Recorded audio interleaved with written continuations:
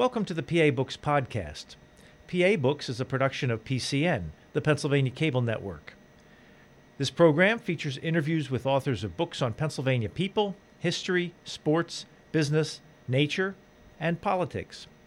While the focus is always on Pennsylvania, topics like the Revolutionary War, the Battle of Gettysburg, the Industrial Revolution, the coal and steel industries, and authors like John Updike, David McCullough, and John Grogan have a universal appeal.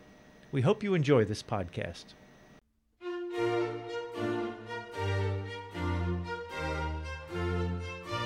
This week on PA Books, the author of Connie Mack, The Turbulent and Triumphant Years, 1915 to 1931, Norman Macht. Norman Macht, author of Connie Mack, The Turbulent and Triumphant Years, 1915 to 1931. This is volume 2 in your planned 3-volume biography of Connie Mack. What's so interesting about him that merits so much treatment? I didn't know what was so interesting when I got into it. It started out to be a 350-page biography.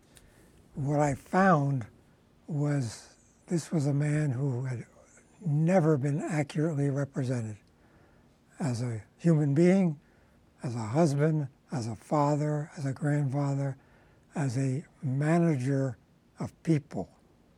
He instituted management principles as an 8th grade dropout, just instinctively, that today are taught in business management schools. And he was doing all this stuff 80, 90 years ago, just on his own.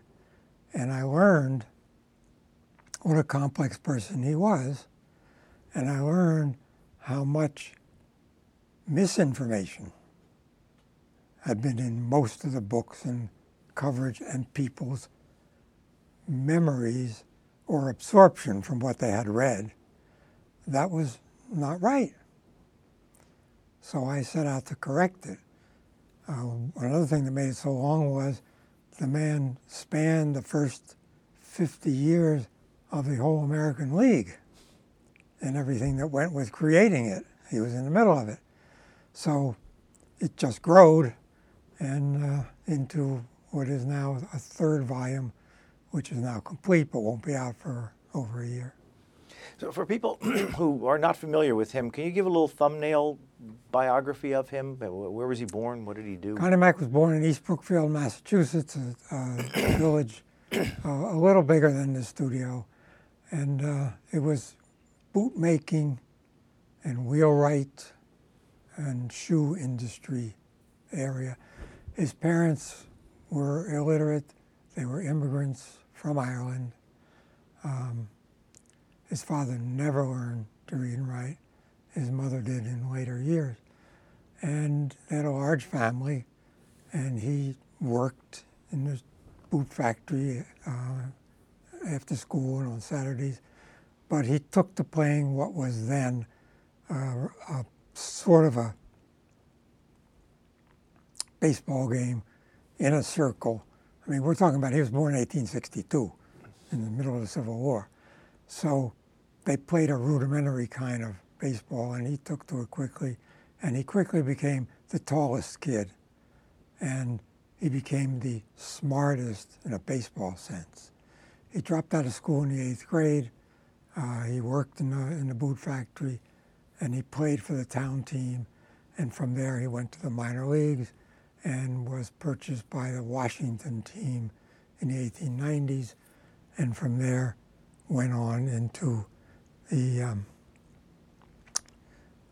Pittsburgh club and began to manage there. This is in the 1890s, and then was involved in the formation of the American League and the wars with the National League, and was given the Philadelphia franchise to start in 1901, came to the city knowing nobody, having 2 months to sign players, build a ballpark, hire a staff, sell tickets, and open the season. And he did, and the rest, as they say, is 50 years of his being the manager of the Philadelphia Athletics and part owner. Now, the part up until 1914 takes place in your previous volume, but if I remember, in 1914, from the previous book, they made the World Series? Yes. He had built one of the, I would say, the 5 greatest teams in baseball history. They won a pennant in 1910, 1911, 1913, 1914. And won 3 World Series, including 2 against John McGraw and the Giants, and lost in the first World Series sweep to the Boston Braves in 1914, which was the end of that successful period and the end of his establishing the Athletics and taking them to the top. So it seems an appropriate time to break it. Who were their stars during those years? Home Run Baker, Eddie Collins, Eddie Plank, Stuffy McInnes, first baseman,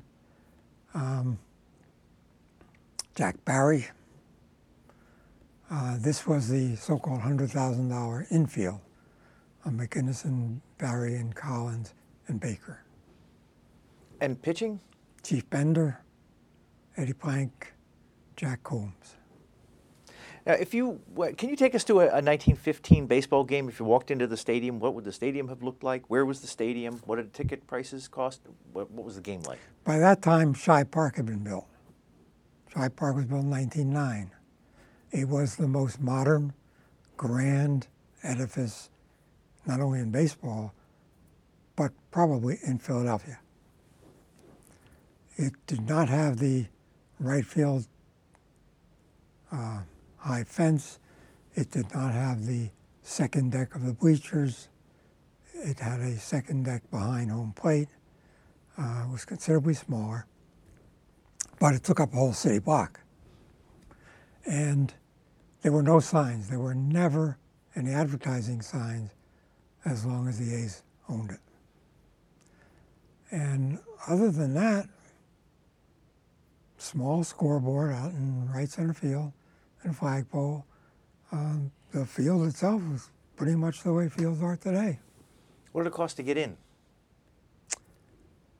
The bleachers were 10 cents, 25 cents was the general admission, and then they had some pavilions, some what we call box seats. Well, how are the rules different than they are today? Not a whole lot. No designated hitter, which incidentally Connie Mack was in favor of and was pushing it as early as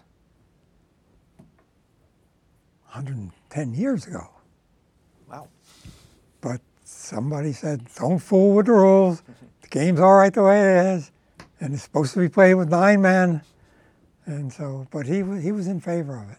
Not to give old men or older players an extension of their careers so they could just DH, but to give younger players some experience at bat and to save his pitchers from batting. He didn't want them, especially on a hot day, go up there and don't swing. He didn't want them wearing themselves out on the base paths. You talk in your book about a couple things, a scuff ball, a shine ball, and then a spitball? Things that were outlawed in 1920, but were very much in evidence in those days. And they were playing, the batters were hitting against the ball that never left the game. And it became dark, it became full of tobacco juice, became lopsided, became mushy, and they were still hitting it. Some of them were hitting it pretty good. Scuff ball was either on the cleat or on something sharp. The pitcher would scuff it to make it wobble a little bit. Shine ball was a spot rubbed on it to shine it. Maybe a little emery, maybe a little sandpaper. These things were legal. And was it the dead ball then? It's called the dead ball era. It wasn't called that at the time. But the lively ball era coincided with Babe Ruth coming on the scene in 1920 and 21. And they're really, the live ball is a misnomer. The ball wasn't juiced up at that time. But the change in the rules of marking up the ball meant that when a ball was scuffed or discolored at all, it was thrown out. So for the first time, the batter was always seeing a new, clean, white ball, and hard still. And that's what made the difference. When you were putting these books together, where'd you go for sources? Primary sources only. I found so much misinformation in so many books, general history and about Connie Mack or the A's, that I said, I'm not going to repeat other people's stuff. I'm going to go to, and that's what took 28 years. I'm going to go to original sources. And these were the days before the internet, when all you had was microfilm readers in libraries and grainy old microfilm. And I talked to as many players as I could, but I found one player who was there in 1914. Nobody ever heard of him, not a star, but he was there. And I could get first-hand stuff from him. Now, of course, memories change over the years, and imagination begins to take over, but at least it's a primary source. And I could check his stories. Some of them checked out, and some I couldn't prove, couldn't validate. But first-hand information is what I relied on. What was sports writing like then, in the 1915s, 1920s? It was highly competitive. There were 8, 9, 10 newspapers in a city. Very colorful. They had acres of space to fill, so they could go on and on and on. They could write about the players as characters. Some of the writers were very inventive. They would make up stories, but you could tell they were making them up. They were not making fun, but they were painting some of the characters like Rube Waddell and some others in broad strokes and getting the essence of these characters, even though there was some fiction in the stories. But there were a lot of writers who went on in other journalistic fields, like Westbrook Paler, for example, who started out as sports writers. Ed Sullivan was another one. But it was a golden age where all these guys, Fred Reed, and these fellows were all starting out. Were there times when they were critical or caustic like sports writers sometimes get now? Yes, they could be. And some of them made their names that way. But they lived with the players. And in spring training, they roomed with the players. And occasionally on the road, they would room with the players. So there was a closeness that is long gone, and a trust that is long gone. Well, getting back to the first year in your book, 1915, the A's had just lost the World Series, and Connie Mack has a reputation for having dismantled his club. And it's one of the things I found to be not true. He sold one player between the end of 1914 and the start of the 1915 season, and that was Eddie Collins. And he sold him mainly because the Federal League was waving big chunks of money at players, and Mack knew that Collins, they had been after Collins, he was a big star. He knew that Collins could make more money than he could afford to pay him. And he told Collins that I have these offers. The Yankees wanted him, the White Sox wanted him, and he went to the White Sox for $50,000, which was a huge amount of money in those days. And he didn't want to go. And Mack told him, you can make a lot more money in Chicago. But if you really don't want to go, because Philadelphia area now his home, if you really don't want to go, you don't have to. And Collins said that when Comiskey offered me this huge, outlandish salary, they'd have locked me up as a crazy man if I didn't take it. Do you remember what the salary was? I think it was $25,000, and I think it might have been $30,000. There was no talk of him becoming the manager, but in a few years he did become the White Sox manager. Well, why does Connie Mack have the reputation for having dismantled the team if it was just one player he sold? Because somebody wrote it years ago, and other writers copied it. That's how things get perpetuated. That's how myths get perpetuated, and there are plenty of them in his case.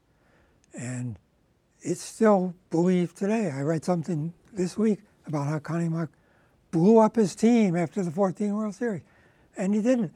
And he went into the 15 season favored by a lot of writers to win the pennant again. Now, he lost Bender and Plank, who jumped to the Federal League. He offered them around. He said, anybody in the league who wants them, I'll sell them to you if you can sign them. And he had no takers. And he was through with them. They'd been with him 14, 15 years. So these weren't any young stars that he was letting go. But he knew that they had offers from the Federal League. He knew they were going, and they went. But he had a whole bunch of good, young, strong-armed pitchers ready to go. And they didn't come through for him. And once the season was half over, and they were not coming through for him, he said to himself, I might as well start over.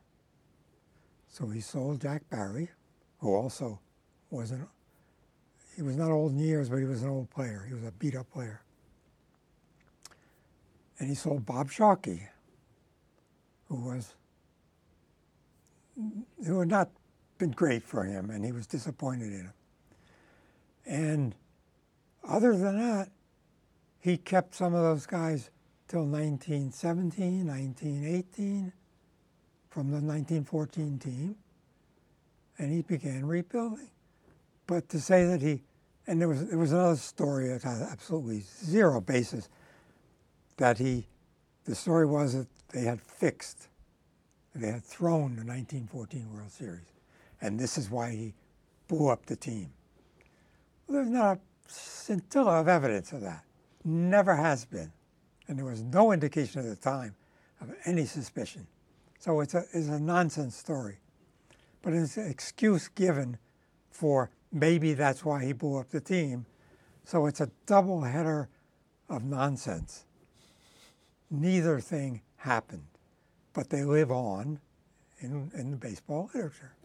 There's a lot of instances like you just talked about and in your book about buying and selling of players for cash, which doesn't happen a lot these days. Was that more common than trading? Yes. There was usually cash involved. But it was not usual that it was just cash.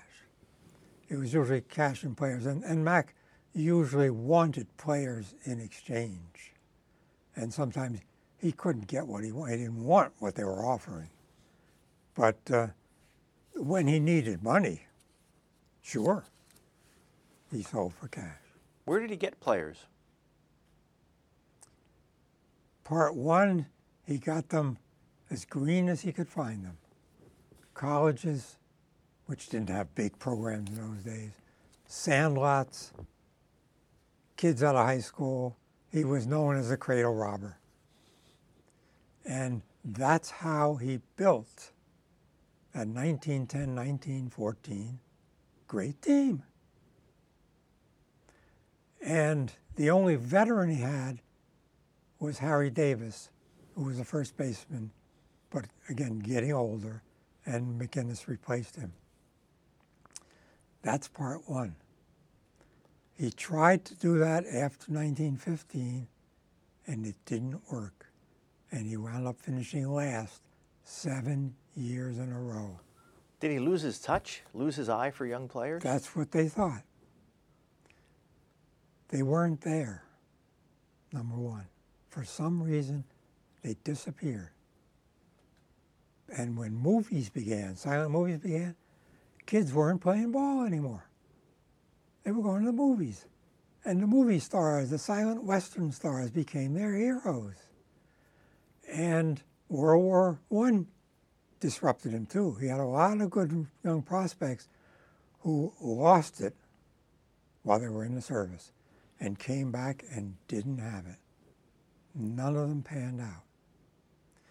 So here he is now, 60 years old, at a time when the life expectancy was in the low 60s.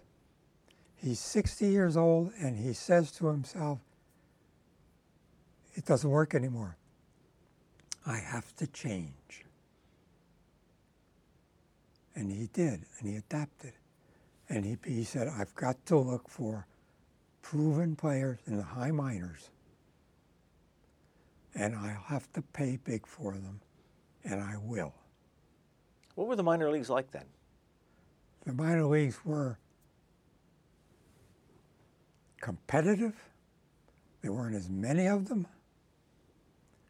They had veteran ball players as managers. They had scouts. And they were signing good players and selling them for good money to higher minor league clubs. So the A's did not have a AAA club that was their They had feeder no club? farm system. Zero. They had agreements with some lower minor league clubs where they would give them $1,000, $1,500 for the year and have their pick of one or two players off the roster.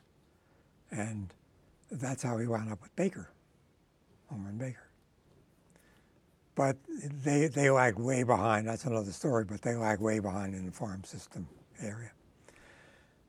So Connie Mack changed, and he paid a big price for Al Simmons and money and players. He wouldn't hesitate to give him the players. And he paid $100,600 for Lefty Grove. And this is the way he did it. He bought from the Baltimore Orioles, had a good working relationship with them. They were a minor league team. Minor league team, yeah. But in a sense, he bought and developed minor league stars, let's say, completely different from what he'd done before, and built his second great team, the 29-30-31 team. You said, who did he buy for $100,600? Lefty Grove. And there's a story in there about Baltimore. the amount. The story is that the amount they agreed on was $100,000, and that Jack Dunn, the owner of the Orioles, called him and said, the story is that the Yankees bought Babe Ruth at about, earlier than that, for $100,000, the biggest price ever paid for a player. I want to beat it. Will you give me an extra $600? And Connie Mack said yes. It's one of the stories that I could verify. If I couldn't verify it, I wouldn't use it. But it's one that I could verify. You also have a story in there that Connie Mack used to always refer to Lefty Grove as Lefty Groves. Yeah, and it's used as an illustration of the trouble he had with names. He had trouble with some names. A guy named Matty Joss, for example, Joss, he would always call Josh. In later years, Lou Boudreau was Lou Bordier. He did have trouble with some names. But the fact is that Grove's real name was Groves. And in the minor leagues, he was Groves.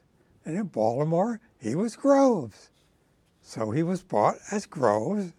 And in the early newspaper accounts, Philadelphia and major league papers, he was Groves. So he asked the newspapermen to drop the S. Groves did. Mr. Mack had nothing to do with it.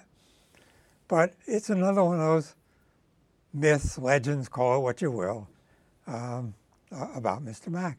That is another reason that it took 28 years to get where I am on this, to try to find out what's myth and what's real. It took time. So was Connie Mack wealthy that he could afford to pay all this money for these players? At that time, he was. They were a very profitable franchise the first 14 years in Philadelphia. He made all his money from baseball? He did, basically. He and John Scheib did a little real estate dabbling and development. He had a bowling alley, which he sold. But there's an interesting aspect that I found out. I just this past year solved a mystery. The concessions income has always been an important, it could be as much as 30% of the total profits of a ball club. It still is important today. But I could never find in the records any concessions income for the Athletics. Where was it going? It took me years and a lucky break in the ledgers, the old ledgers of the A's, which had been thrown away in Oakland. When the team moved to Oakland, were resurrected. Somebody had fished them out of a dumpster 30-some years ago and had them stored in the garage and finally sold them at auction. And I found out about it, and I managed, after a whole lot of months of persuasion, to get the guy who bought them to lend them to me. What a gold mine of business information it was, and transactions and receipts and everything. And I found little entries way back every year of $1,000, $2,000 that John Scheib was paying the Athletics. Now, John Scheib was Ben Scheib's son, and he was a part owner. Yeah. Was paying for the concessions. Now, what did that mean? I never found in all the receipts any other reference to concessions. Where was it going? I finally found out. It was all going into the pockets of the stockholders. All the 54 years.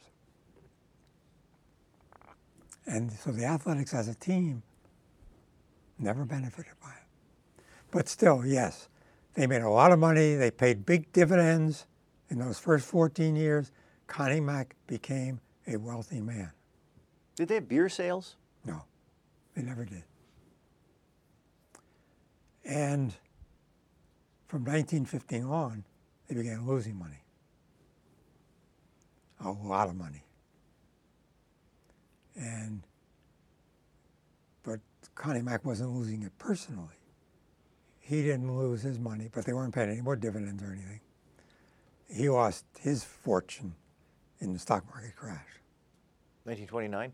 So he was no longer, he was proud that he had $1 million.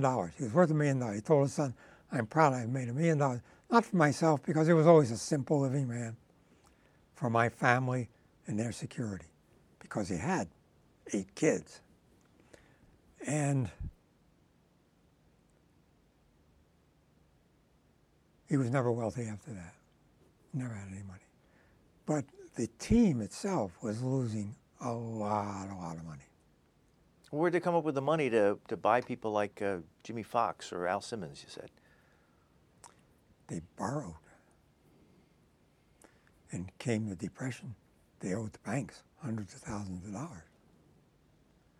And that's one reason in '34, banks were calling in loans. And he had to sell. That's when he sold Grove and Cochran and Simmons He didn't sell Fox, not until 3 years later. But that's when he sold those guys, and Dykes. What was Connie Mack like to be around? He was a gentleman at all times. He had a good sense of humor, but he never laughed out loud. He chuckled a little, and he smiled. He must have been good company because the friends that he had who invited him time and time again to their houses when he was on the road in Ohio, in Missouri, in Illinois, they were friends for life. 30, 40, 50 years, they were friends for life. And they visited him in Philadelphia, stayed in his home. They took him out. They adored him. He was great copy. The writers loved him. He was good copy. Some of them, they came to realize that if he denied something or told them something that wasn't true, that he had to, because it might involve a deal that he was not at liberty to release until the other party to the trade or the deal released it or agreed to release it. So sometimes he was bound to that. But the astounding thing I found was that everybody loved this man. Players, writers, other baseball people, people who knew him glancingly, people who knew him for 50 years. I've been accused of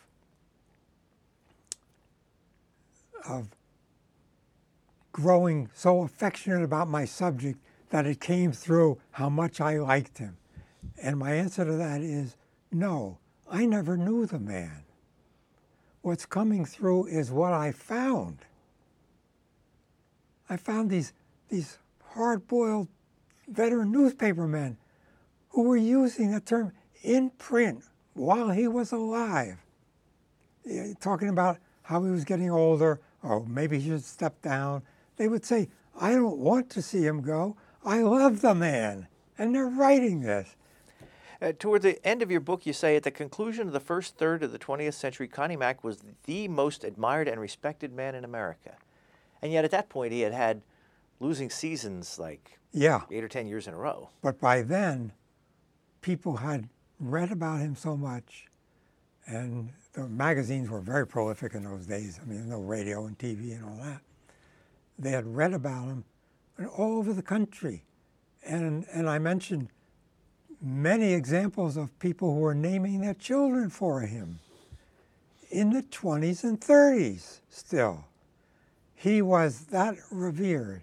And when they would go, players told me in 1937 they were on the team, they would barnstorm from the west through these little towns in Texas, Oklahoma, and all, coming home from spring training in these cars, and the word would be passed along by the telegraphers at the stations that the Athletics train when it was going to stop in these towns.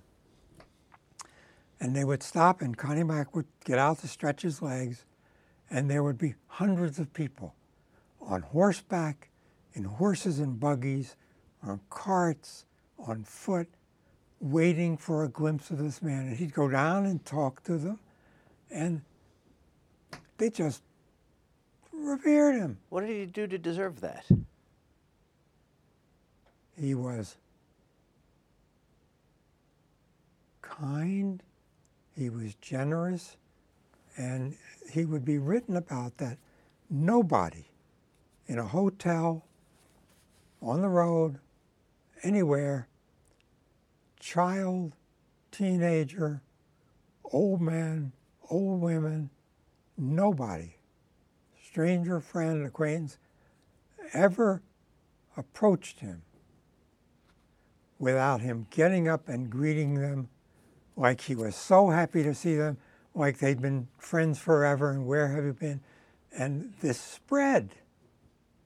And some of the newspapers and magazine writers picked up and saw it for themselves, and it spread. And I found it to be true talking to people who were in their 80s and 90s who remembered knocking on his door when they were 10 years old, finding out where he lived, knocking on his door, and being invited in, sitting down, talking baseball with him, just like they were the most important man in the world. You have one story here. In 1910, Stanley Baumgartner, a 15-year-old Chicagoan eager to make his high school team as a pitcher, waited until the Athletics were in town to seek some advice. He found Connie Mack on the boardwalk outside the Chicago Beach Hotel, and Mr. Mack turned and smiled at him. Encouraged, he approached. "Mr. Mack, could you tell me the secret of pitching?" Mack put his arm around the boy's shoulder. "Get the ball over the plate," he said. "Don't be afraid to let the other fella hit it. Remember, you have 8 men to help you out." 14 years later, the boy would be pitching for Mr. Mack. He was the Chicago writer. Ring Lardner? No, the Studs Terkel trilogy. He's got a character in there in Chicago who wants to be a ball player, and he has somebody giving him advice. Go see Connie Mack. The only manager that young fellows should ever try to play for is Connie Mack. And this is a work of fiction. So he has that reputation, and every youngster he treated as kindly as he did Stan Baumgartner. It didn't matter what age they were, he had time for all of them. I want to ask you about 2 other cases. One is Sam Crane, a 21-year-old infielder up from Harrisburg. He had signed him in 1914 and farmed him out. He went on later to kill his girlfriend. Can you tell that story? Sam Crane he was an infielder. He played briefly for the A's for a couple of years. His girlfriend jilted him. He found her with her boyfriend in a cafe in Pennsylvania. Shot her. I don't remember now if he shot the man too or not. Was guilty. Went to Eastern Prison in Pennsylvania. Connie Mack kept in touch with him. Connie Mack appeared before the parole board, and Crane got turned down a couple of times. Into the 40s, Connie Mack is still championing his cause. Finally, Mack got him paroled, promised that he would have a job for him, and did. And Crane got out, and Crane worked for him for the rest of his life. This is the kind of man he was. That kindness, that generosity is going up. His daughter told me this. His son-in-law told me this. Ira Thomas, one of his best baseball friends, nephew told me this. Many times after a game, and when they would drive him, going to drive him home, because he wouldn't drive. He thought all other drivers were crazy, and he wouldn't have anything to do with them. He would tell them to go up the street, stop here. He'd get out. They'd see him go up the steps. A woman would come to the door. He would hand her an envelope. She would be wiping their tears with her apron, and they'd go here, there, and everywhere. He was dropping off rent money, coal money, food money to people. This was him. He never talked about it, but some of these things came out. He was known for being a kind, generous gentleman, despite being a big celebrity. And who else in the country was like that? Nobody. He always wore a suit when he managed. Never wore a baseball uniform. Well, was he the only manager who did that at the time? No. That began in Milwaukee. He was managing in Milwaukee. He went down to Milwaukee to learn how to manage men because he had a fierce temper, which you wouldn't get anybody to believe today, including his daughter, who just passed away a few weeks ago, who was 99 years old, when I told her that, because she didn't know him until he was in his 50s. When he was young, he had a fierce temper, and he had foul mouth, and try to tell them that today too. But anyhow, he lost his temper with his players after games when they made mistakes, when they pulled bonehead plays, when they didn't hustle. And he'd go in the clubhouse and chew them out. And they were resenting it. This is the 1890s. And he saw it. And he said, I got to do something about this. It's one thing I'd say about him. He could adapt. He could change. And he's in his late 30s now. So he said, the quickest way to prevent this from happening is not to go in the clubhouse after the game. And to avoid going in the clubhouse after the game, I'm not going to wear a uniform, so I don't have to go in and change. And from that time on, he didn't. What was he like during a game? How did he manage as the game was unfolding? He would yell at the umpires. He got thrown out of one game managing for Pittsburgh in the 1890s. And the police had to escort him off. I mean, he really blew his top and really made a scene. But he would call the umpire when he was in a suit. He couldn't go out there. But he would send Earl out or somebody out to tell the home plate umpire, I want to see you. And the umpires would come over, and as he got older, they were more respectful of it. They would come over and listen to what he had to say, and then they would go back. And sometimes after a game, he'd either beckon to them after the game, tell them what they did wrong, or he might stop by the umpire's dressing room, tell them what he thought they did wrong. And this was his way. During the game, he was calm but fidgety. He was fidgety inside, he would be squirming. He would cross his legs. He wouldn't be wild and he wouldn't yell. His boys could ride the umpire and he wouldn't say anything. But he was squirming a lot. It must have, how he did it for all those years without getting ulcers, I don't know. Did he talk to his players? Did he direct them about how to play the game during the game? Yes. He would, particularly with the young ones, when he was teaching them, because it was a baseball school in the early days with these young, raw kids. He was teaching them all the time. And he would tell a pitcher, I don't think I would throw a curveball to this hitter anymore, and something like that.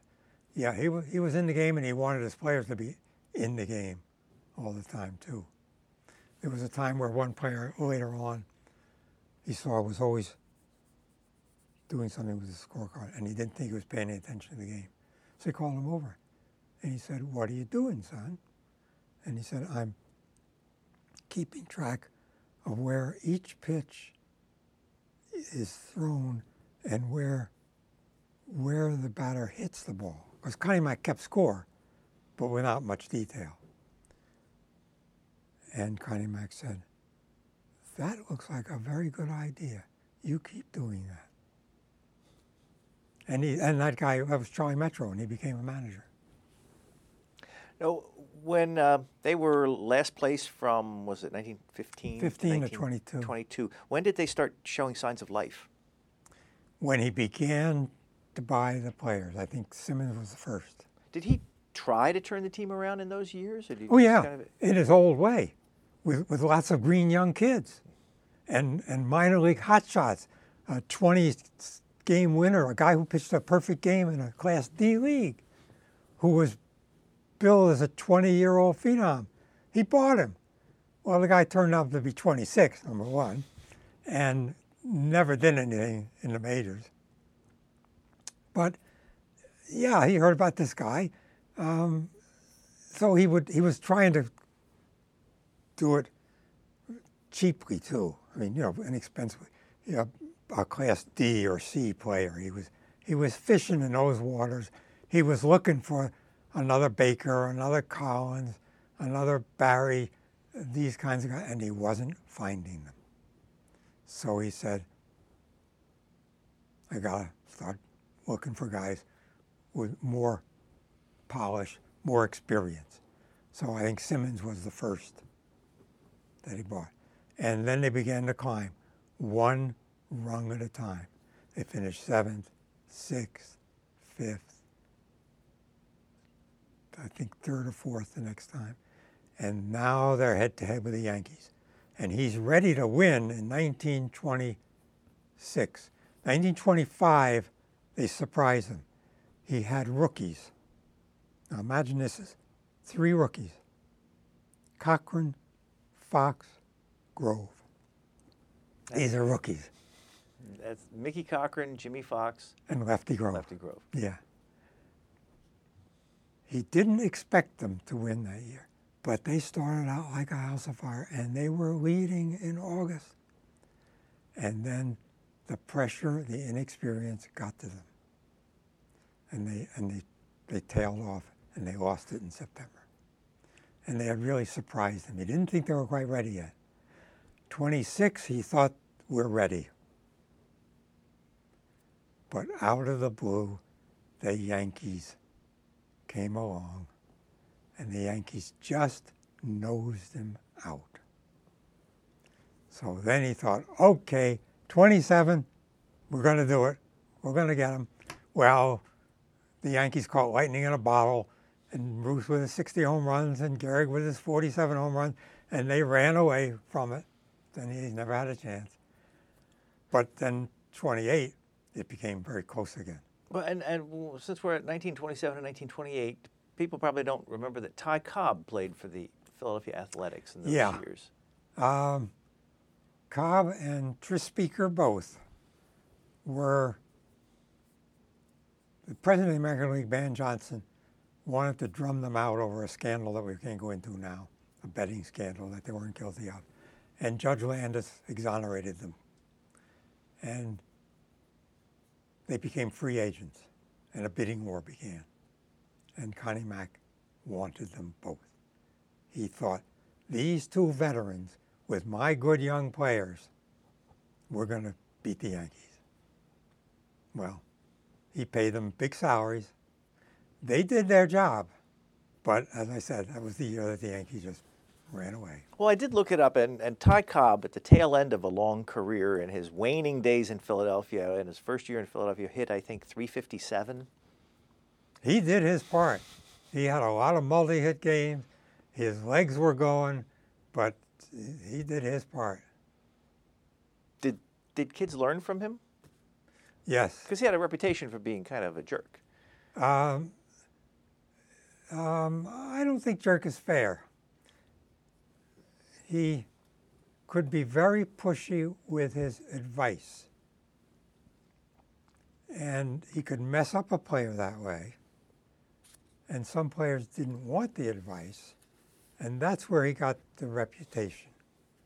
But when he came to the A's, and he knew he had that reputation, he told Connie Mack, anybody who comes to me and wants advice, I'll be glad to give it to him. Otherwise, you're not going to have any problems with me. And he didn't. And who was the one person who so idolized him that he eagerly lapped up all the advice he could get from him? Al Simmons. I want to read you something about a story you have in your book on Ty Cobb's first day in an A's uniform, 1927. 50 newspaper and movie photographers were there to greet him. When Thomas Edison showed up, Cobb joined in the festivities, offering to pitch to the 80-year-old inventor. Mack led Edison to the left-handed batter's box, took a bat from Zach Wheat, and handed it to Edison. Wearing a straw hat and small catcher's mitt, Mack stood behind the plate. Cobb stood about halfway to the mound and lobbed the ball. Edison took a mighty swing and connected. The ball hit Cobb in the shoulder and knocked him to the ground. Amid cries of "Sign him" from the spectators, Cobb picked himself up and shook hands with the smiling Edison. Thomas Edison. Edison was stone deaf, incidentally. He was a great fan. He and Henry Ford would go to spring training in Fort Myers because they both had homes there. And Connie Mack would visit, and in fact,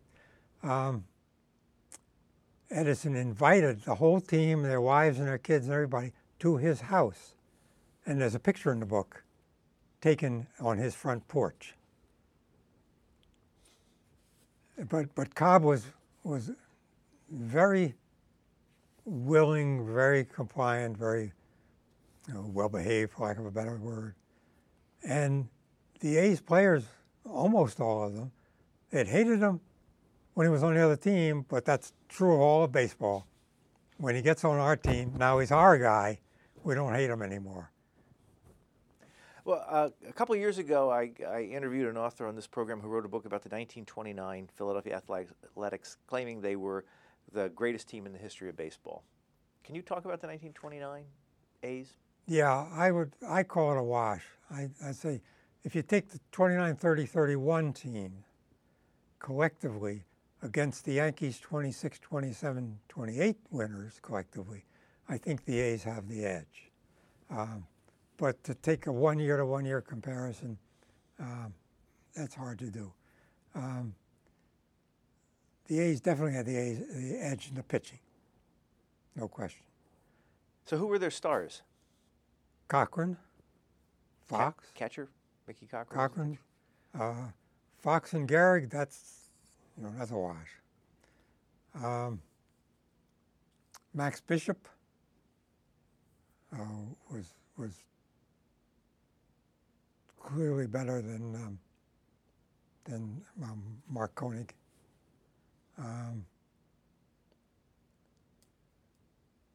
Joe Boley, that's kind of a wash.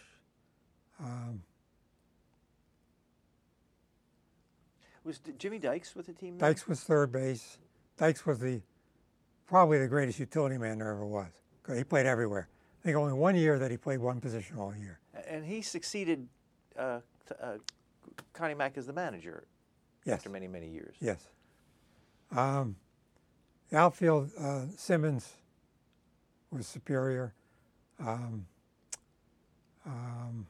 In center field was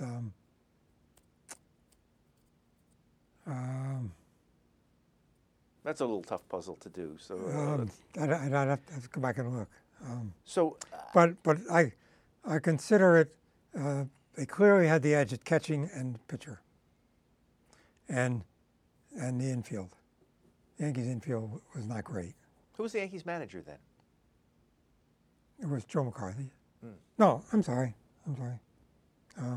Miller Huggins. Yeah. So, how did they do in 1929? They won going away, or was it a close pen? Yeah, 29, 30, 31. They won pretty handily. Ted Lyons, Hall of Fame pitcher. I asked him years later, who was the toughest lineup you faced? Because he had pitched through all these years, 20s and 30s, into the 40s. He faced the 36, 39 Yankees, 27, 29 Yankees.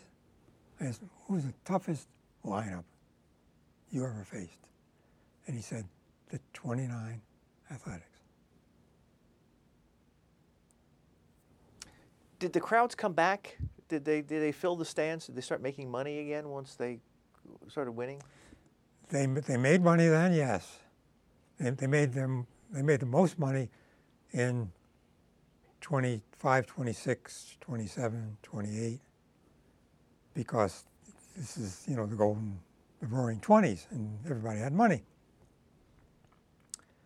And unfortunately what happened was Mack signed some long-term contracts for some of these guys.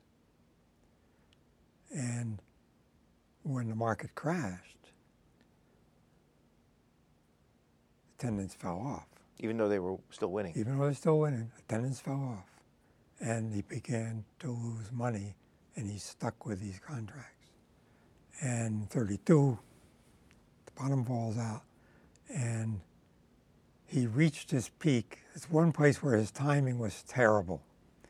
He reached his peak, and he was at the center of the stage at the very time that the light went off and the show was over.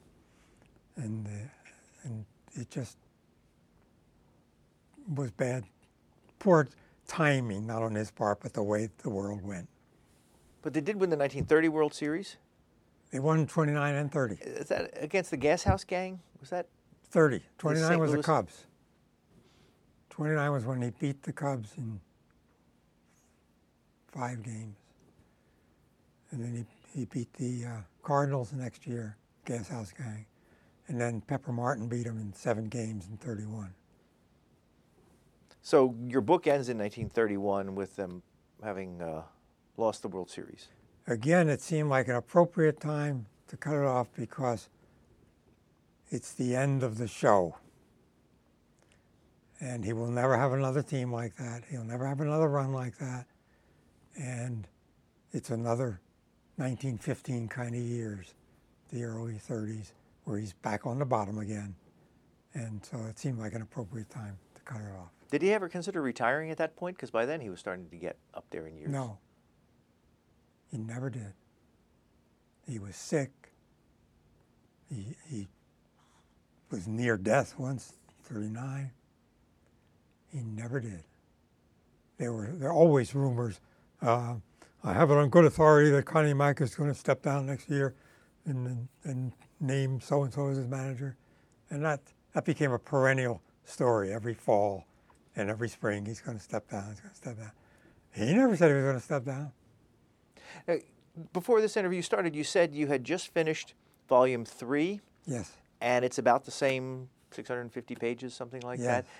How do you keep that from being depressing if it's his declining years and the team is lousy all those years? You keep it depressing partly by talking about the players, which I've done all through it, and it's one of the things that I've come to learn that readers appreciate. Treating the players as people also and describing them. What kind of people were they? Not just what kind of players they were, but what kind of people they were. How is Connie Mack dealing with all this? His sons begin to come into the picture. The war comes along, and now he's got to deal with another war. He got to deal with the Spanish-American War, World War I, now World War II, and he's losing players to the war. Changes are taking place. How does he deal with the coming of night baseball? How is he dealing with the coming of radio and television?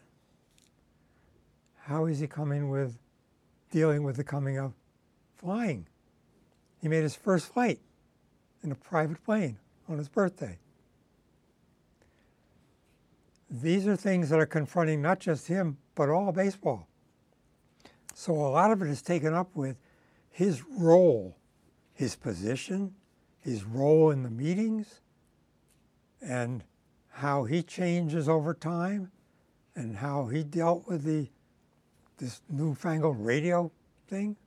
And all of that we'll have to talk to you about next time you're on the program, because we're out of time, unfortunately. We've been talking with Norman Macht. He is the author of this book, Connie Mack, The Turbulent and Triumphant Years, Part 2 in his 3-volume biography. Thank you very much. Thank you for having me. You've been listening to a podcast of PA Books, a production of PCN, the Pennsylvania Cable Network. We'd like to hear from you. Our email address is pabooks@pcntv.com. Like us on Facebook to learn more about PA Books.